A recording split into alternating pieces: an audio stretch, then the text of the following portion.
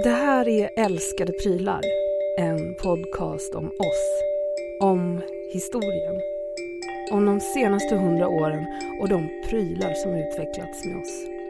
En podcast från Claes Olsson, med mig, Malin Åkersten, och min pappa Ulf. Det här avsnittet handlar om 00-talet. Den här var ändå ganska liten i alla fall. Lika stor som min telefon. Eller hur? Efter ett 90-tal där den digitala revolutionen svepte in över hela världen och gjorde den mycket mindre. Men nu är det 00-talet och i Sverige, som hade varit tidigt med internetutvecklingen, börjar decenniet med en fortsatt dotcom-kris. Men den teknologiska utvecklingen går ändå framåt. En av de avgörande milstolparna är när Global Positioning System, alltså GPS, blev tillgängligt för alla. Vad är det där för något? Ja, men det här är ju alltså en GPS. GPS kom och helt plötsligt behövde man inte längre ha ett bra lokalsinne. Ut med kartböckerna på semestern och in med den lilla tv-skärmsformade digitala kartläsaren. Det var ju det man gjorde på 70-, 80-, 90-talet när vi åkte. Man åkte runt i småstäder, och även stora städer, åkte runt och letat efter ett hotell man hade förbokat. Och det hade ju varit enkelt idag, där de skrev in adressen bara så hade man kommit dit. Exakt. GPS blir också en symbol för decenniet där övervakning kommer att bli en central del i länders krig mot terror. Vem var det i vår familj som var bäst på att läsa karta? Det var du. Ja, det stämmer. 00-talet kommer att inledas med terror och sluta i ytterligare en finanskris som kommer att drabba hela västvärlden. Alla som var tillräckligt gamla minns vad vi var den 11 september 2001 när 2 flygplan flög in i World Trade Center i New York. Världen skulle aldrig mer bli sig lik och världen fick ett nytt krig. Kriget mot terrorism som pågår än idag. Men även här i Sverige sker händelser som påverkar hela samhället. Anna Lindh mördas precis före EMU-valet och några år senare upplever Sverige ytterligare en landsorg efter tsunamin i Thailand. Under det här decenniet, då är jag vuxen och världen har blivit lite kallare och lite tuffare. 2001, 11 september. Ja. 2 flygplan flyger rakt in i World Trade Center. Ja. Kommer du ihåg vad du gjorde då? Ja då. Vad gjorde du då? Jag satt på jobbet och min kompanjon skrek i det andra rummet. Kom och titta! TVn stod inne i hans rum och då såg jag första planet. Och då sa jag, hej då sticker jag hem. Ja, sa du det? Ja, så jag åkte, vi jobbade i en förort till Stockholm då. Ja. Och åkte hem direkt. Och sen bänkade jag mig framför tvn. Och såg det här i repris hur många gånger som helst. Ja. Jag satt i ett möte, ett kundmöte minns jag. Och så var det någon som berättade vad som hade hänt. Och då var det lite oklart vad det var för typ av flygplan. Om det var ett sånt där hobbyflygplan som hade åka fel. Och då minns jag hur man liksom såhär, hur kan de ha lyckats med det där? Och sen så när man får se bilderna, då bara, vilken känsla det blev i så här i hela stan då, i Stockholm som vi var i. Att nu är det klippt. Men det var det ju inte. Nej, det var ju inte det. Men det fick stor betydelse för USAs politik. Den gamla George W. Bush, han förklarade krig mot terrorn. Our war on terror begins with Al-Qaeda, but it does not end there. It will not end until every terrorist group of global reach has been found, stopped, and defeated. Och det fick ju en enorm betydelse för de som bodde i USA. Det poppade upp nya säkerhetsmyndigheter överallt. Man organiserade om hela den amerikanska säkerhetspolitiken. Man skärpte invandringskrav. Man gjorde krångligare att komma till USA och flyga till USA till exempel. Det var här som det muslimhatet började, som vi har idag också. Mm. Man påstod att det var muslimer som var de stygga i det här sammanhanget. Ja. Det var ju synd om en massa muslimer i USA som fick skulden för vad som hände i World Trade Center. Ja, jo men så var det ju. Det kommer jag ihåg. Ja. Att det var så många som blev lynchstämning mot moskéer. Och de som körde planen var Al-Qaida, var det väl första gången man hörde. Ja. Och deras chef, eller vad man ska säga, var Osama bin Laden.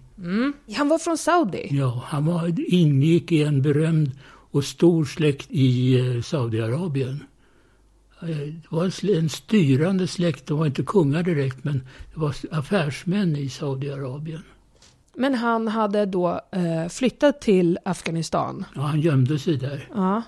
Det var ju en världsjakt mot bin Laden. USA har ju en förmåga att leva kvar i cowboys-tänkandet. Kan man skjuta ledaren så dör organisationen. Man har fått lära sig nu på senare tid att så funkar inte världen idag. Nej, det är mera hydran. Ja.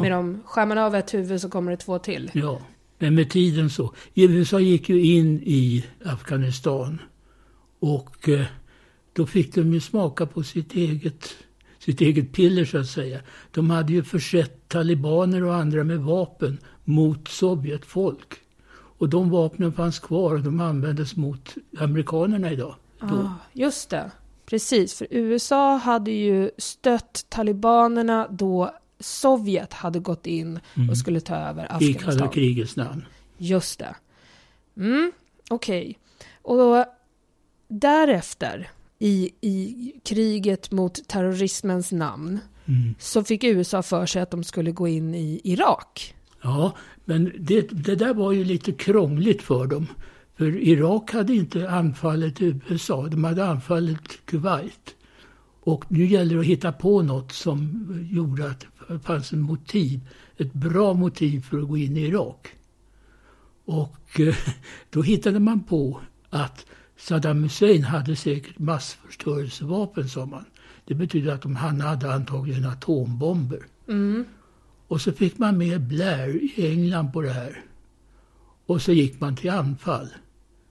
Trots att FN och allt vad det heter hade gått in och kollat i Irak och inte fanns någonting där.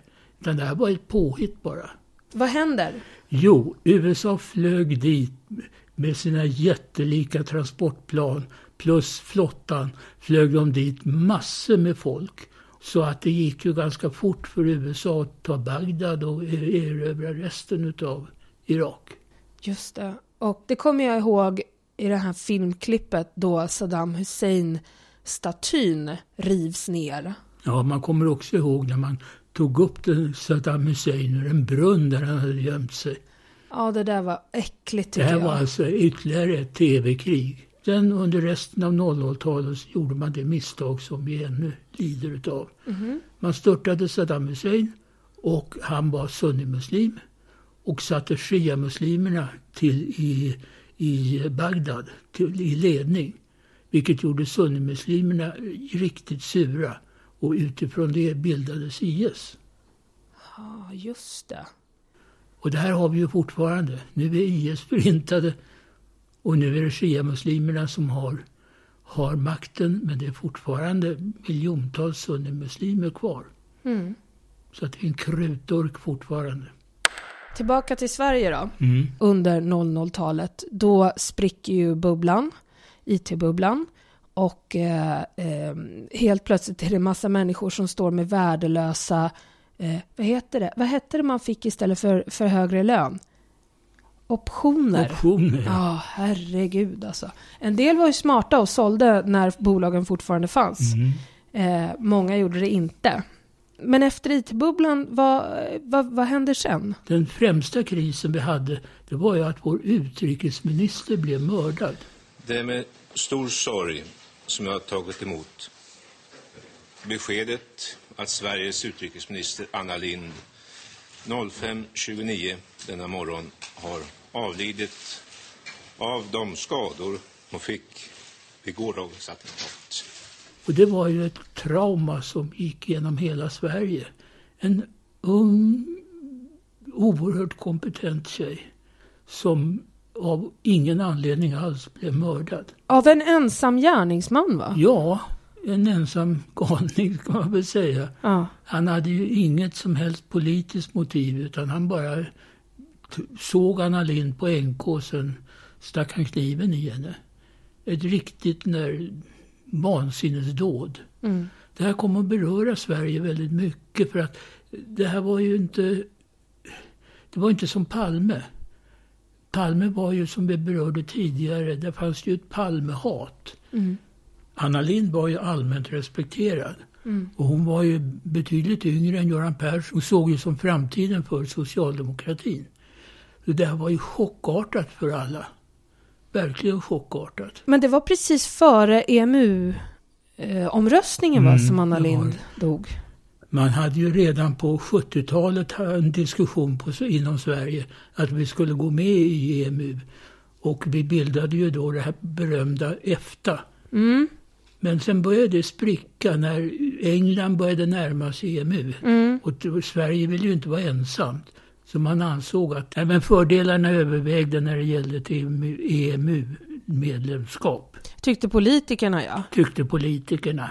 Sveriges folk hade ju inte någon större uppfattning om det här. Nej. Men det drevs ju en väldig propaganda, både för ja och nej. Och det blev ett nej? Ja, det blev det. Så det är därför vi inte har euros utan svenska kronor fortfarande? Mm. Mm.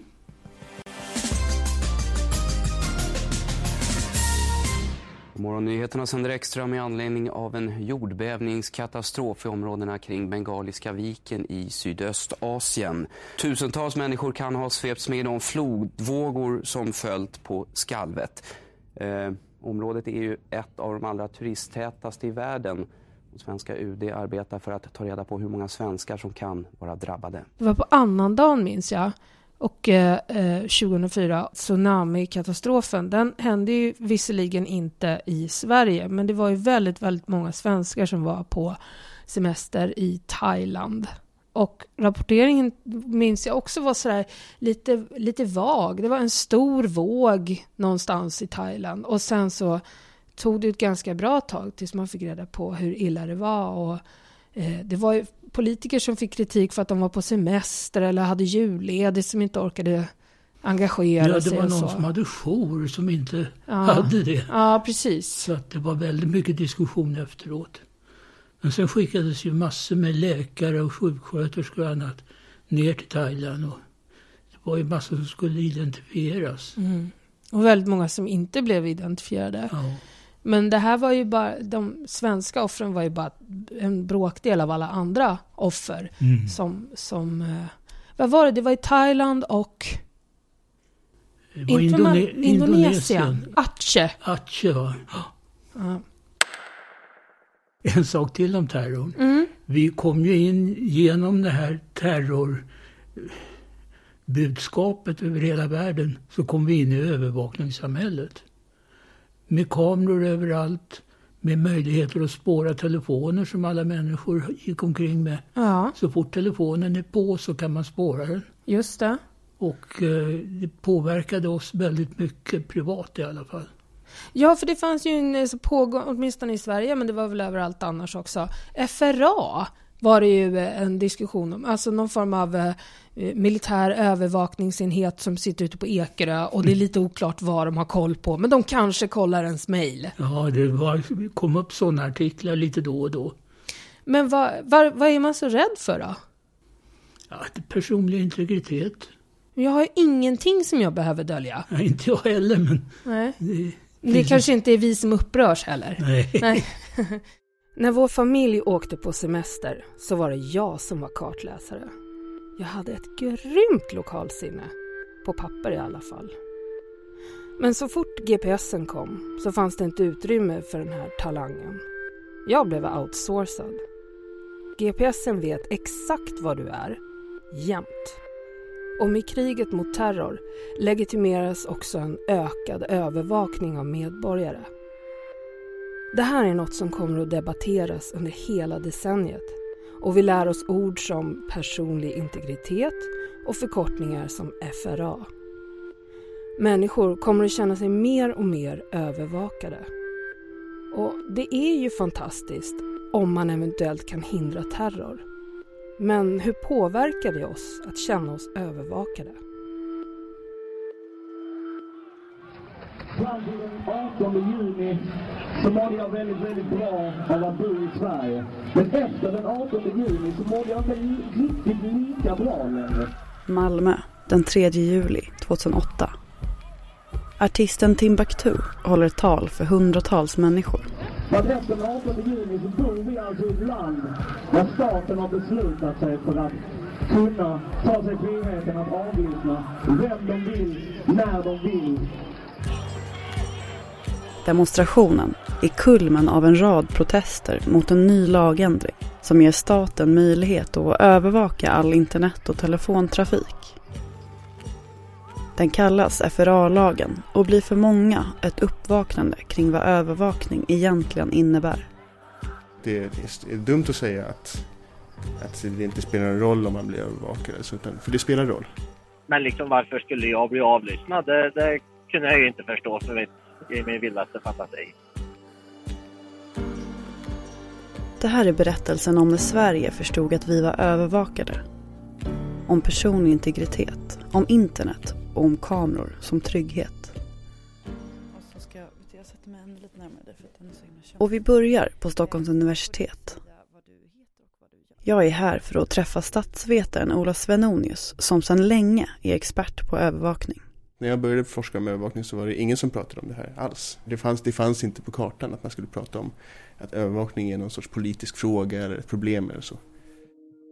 Men övervakning kommer bli en brännhet politisk fråga under 2000-talet.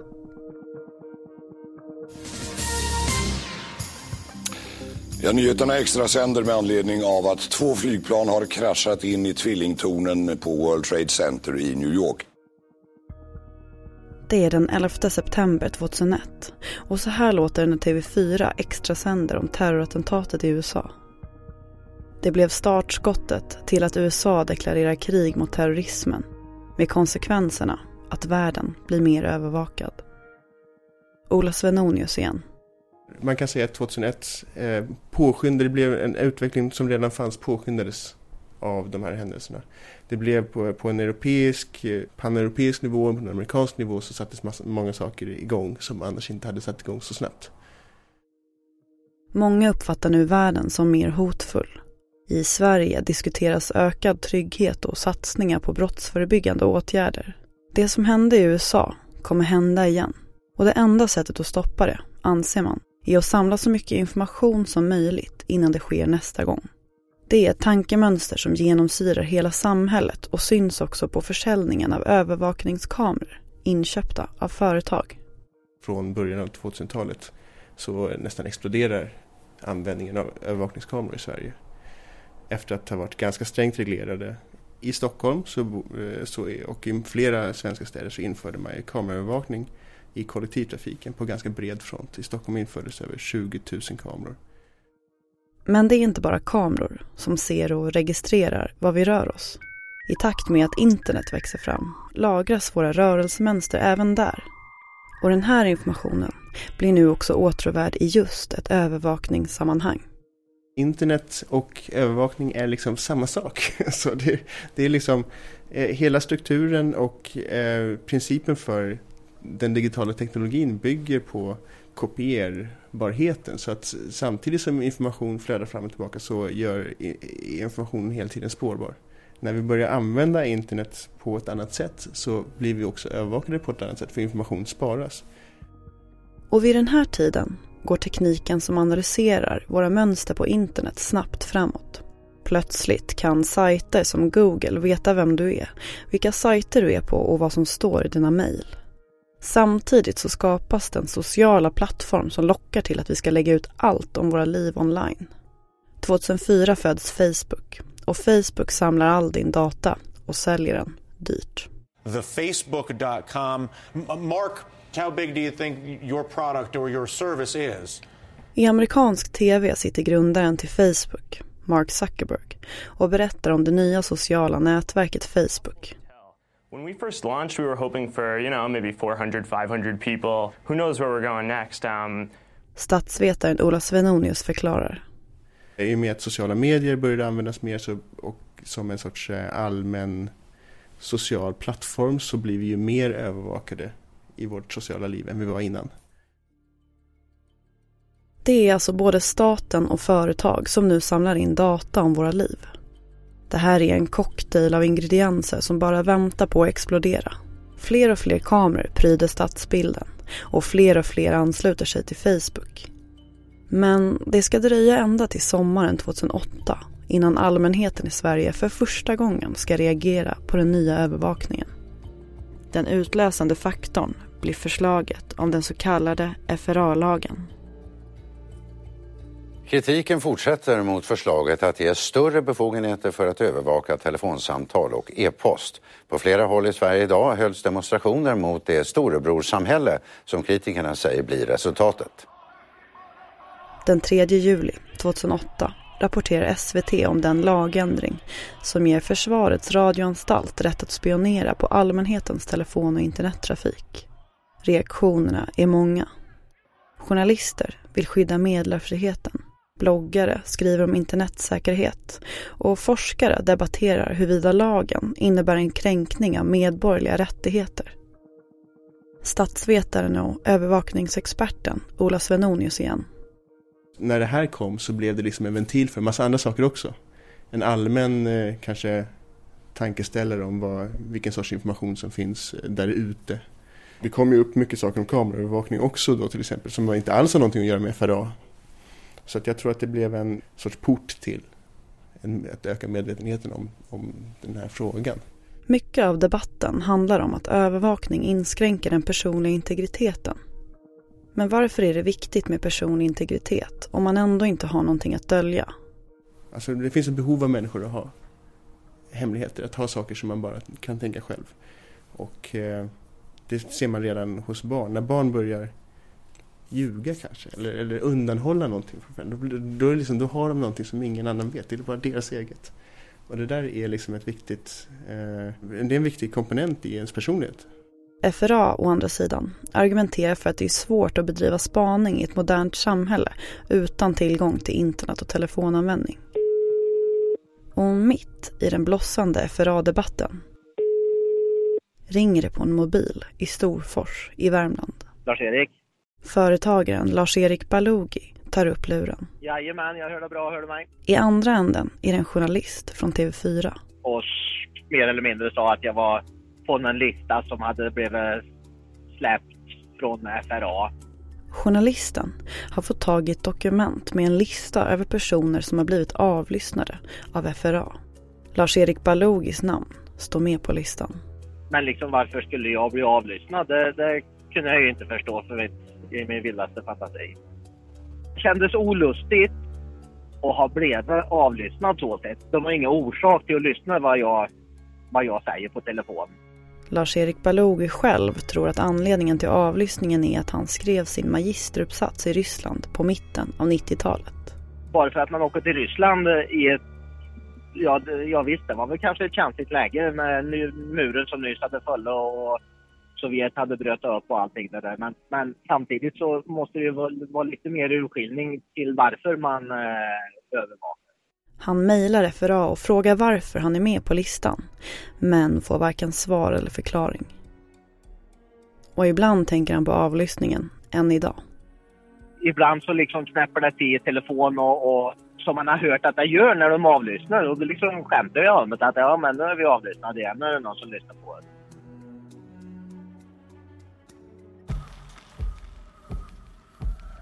Trots att FRA skapade en stor övervakningsdebatt och opinionmätningarna visade att allmänheten var negativ, röstas lagen igenom. Vilken information Försvarets radioanstalt samlar in om oss har vi ingen insyn i. Kanske lyssnar de just nu på det här inslaget.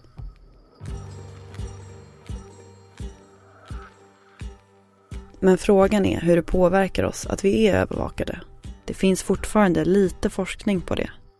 Statsvetaren Ola Svenonius berättar. Socialpsykologiska studier har ju visat att folk vänjer sig ganska snart vid att bli liksom iakttagen till exempel i hemmet eller så av kameror. Man börjar ta dem som någonting normalt. Men folk som ändå blir övervakade under lång tid, som känner att de inte kan ha någonting hemligt, det blir något artificiellt i de mellanmänskliga banden. Och det här visade ju erfarenheter från kommunisttiden i Östeuropa. Nu för tiden, när vi har Google sökhistorik som är tillgänglig, så kan man faktiskt titta på, det finns några studier som har gjort, som man har tittat på hur till exempel när folk fick reda på NSA:s övervakning i USA, hur det påverkade Google sökaktiviteterna. Hur då?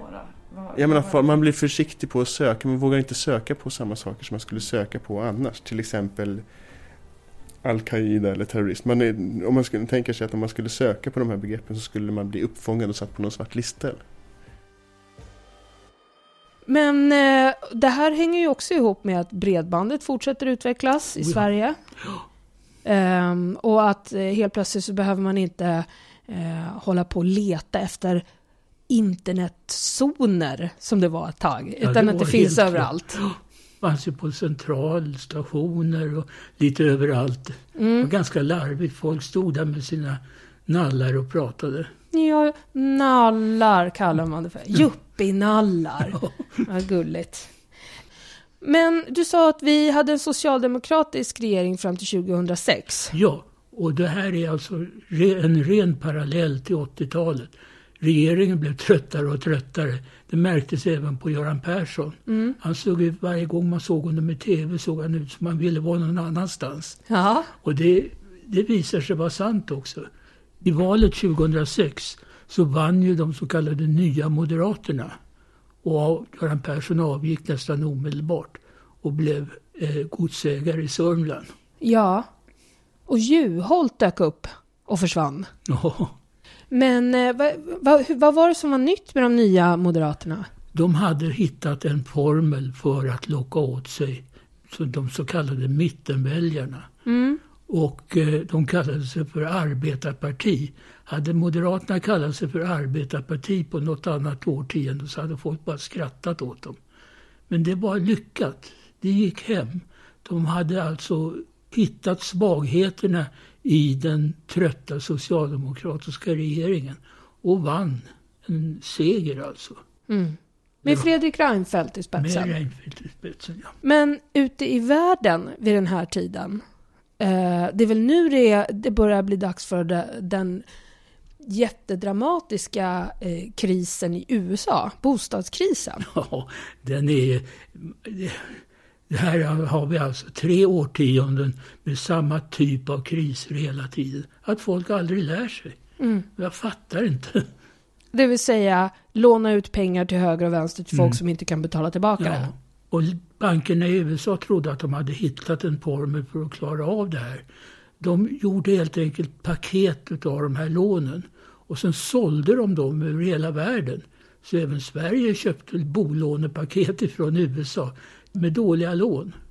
Man har sålt till folk som inte har egentligen råd att betala tillbaka, eller? Ja, och det var massor. Det handlade om miljarders miljarder. Och till slut så gick den största långivaren, den bank som hade stått för de allra flesta lånen här, i konkurs. För att folk kunde inte betala och man lyckades inte sälja alla paket med lån heller. Nej, och där var det ju samma som det var i Sverige. Man fick låna hur mycket man ville. Ja. Så att jättemånga människor köpte hus som de inte hade råd att betala tillbaka på. Om deras fördelaktiga lån helt plötsligt inte var fördelaktiga längre. Ja, och det behövdes en väldigt liten rubbning av bostadsmarknaden. Om bara husvärdet gick ner med enstaka eller 10% så gick de med konkurs. Personliga konkurser.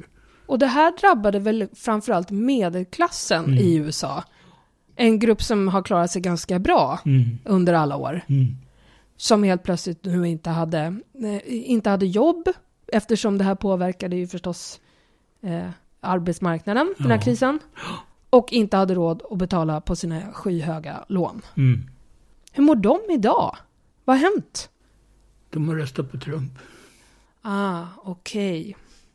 Fått jobb på kolgruvorna. Nej, förlåt. Jag ska inte säga så. Nej, men jag har läst analys om det här ganska nyligen. Det är alltså kärnan av Trumps väljare är alltså en medelklass som tycker att de har förlorat fotfästet. Att de inte har det så bra som de hade det förut. Ja, nej men det låter ju rimligt eller något. Men hur påverkade den här finanskrisen Sverige då? Ja, det här blev ju en internationell kris. De här bostadslånen, de här paketen hade ju sålts över hela världen. Även till Sverige. Och det blev ju en bankkris igen. Det var en massa lån. De hade köpt saker och de blev plötsligt inte värda något. De hade köpt de här lånepaketen och så blev inte de värda något. Jaha, och vad hände då? Ja, det hände ju det att de var tvungna att höja räntorna igen. Och vi blev ju en avstanning i hela ekonomin. Det var en världskris det här. Okej, men pappa, nu är vi ju nästan klara med 00-talet tänker jag mig. Och idag ser det ju ett nytt 10-tal. Alltså 2010-talet. Om man skulle välja en pryl som vi skulle prata om 2 år, 3 år, att den definierade det här decenniet. Vad tror du om fidget spinnen, pappa? Det är bara en sån där pryl. Det har alltid utav prylar. Det är ungefär som bakmaskiner på 70-talet. Ja, men du, då får vi väl se då lite vad som händer härnäst. Du har hört podcasten Älskade prylar med mig, Malin Åkersten, och min pappa Ulf Åkersten. Hallå ja, GPS. Vilken meningslös grej nu när man har allt samlat på ett och samma ställe. Reporter är Matilda von Essen. Det här är en podd från Claes Olsson, producerad av Soundtelling. Och om ni gillar podden Älskade prylar, ja men spana in boken med samma namn. Vi hörs!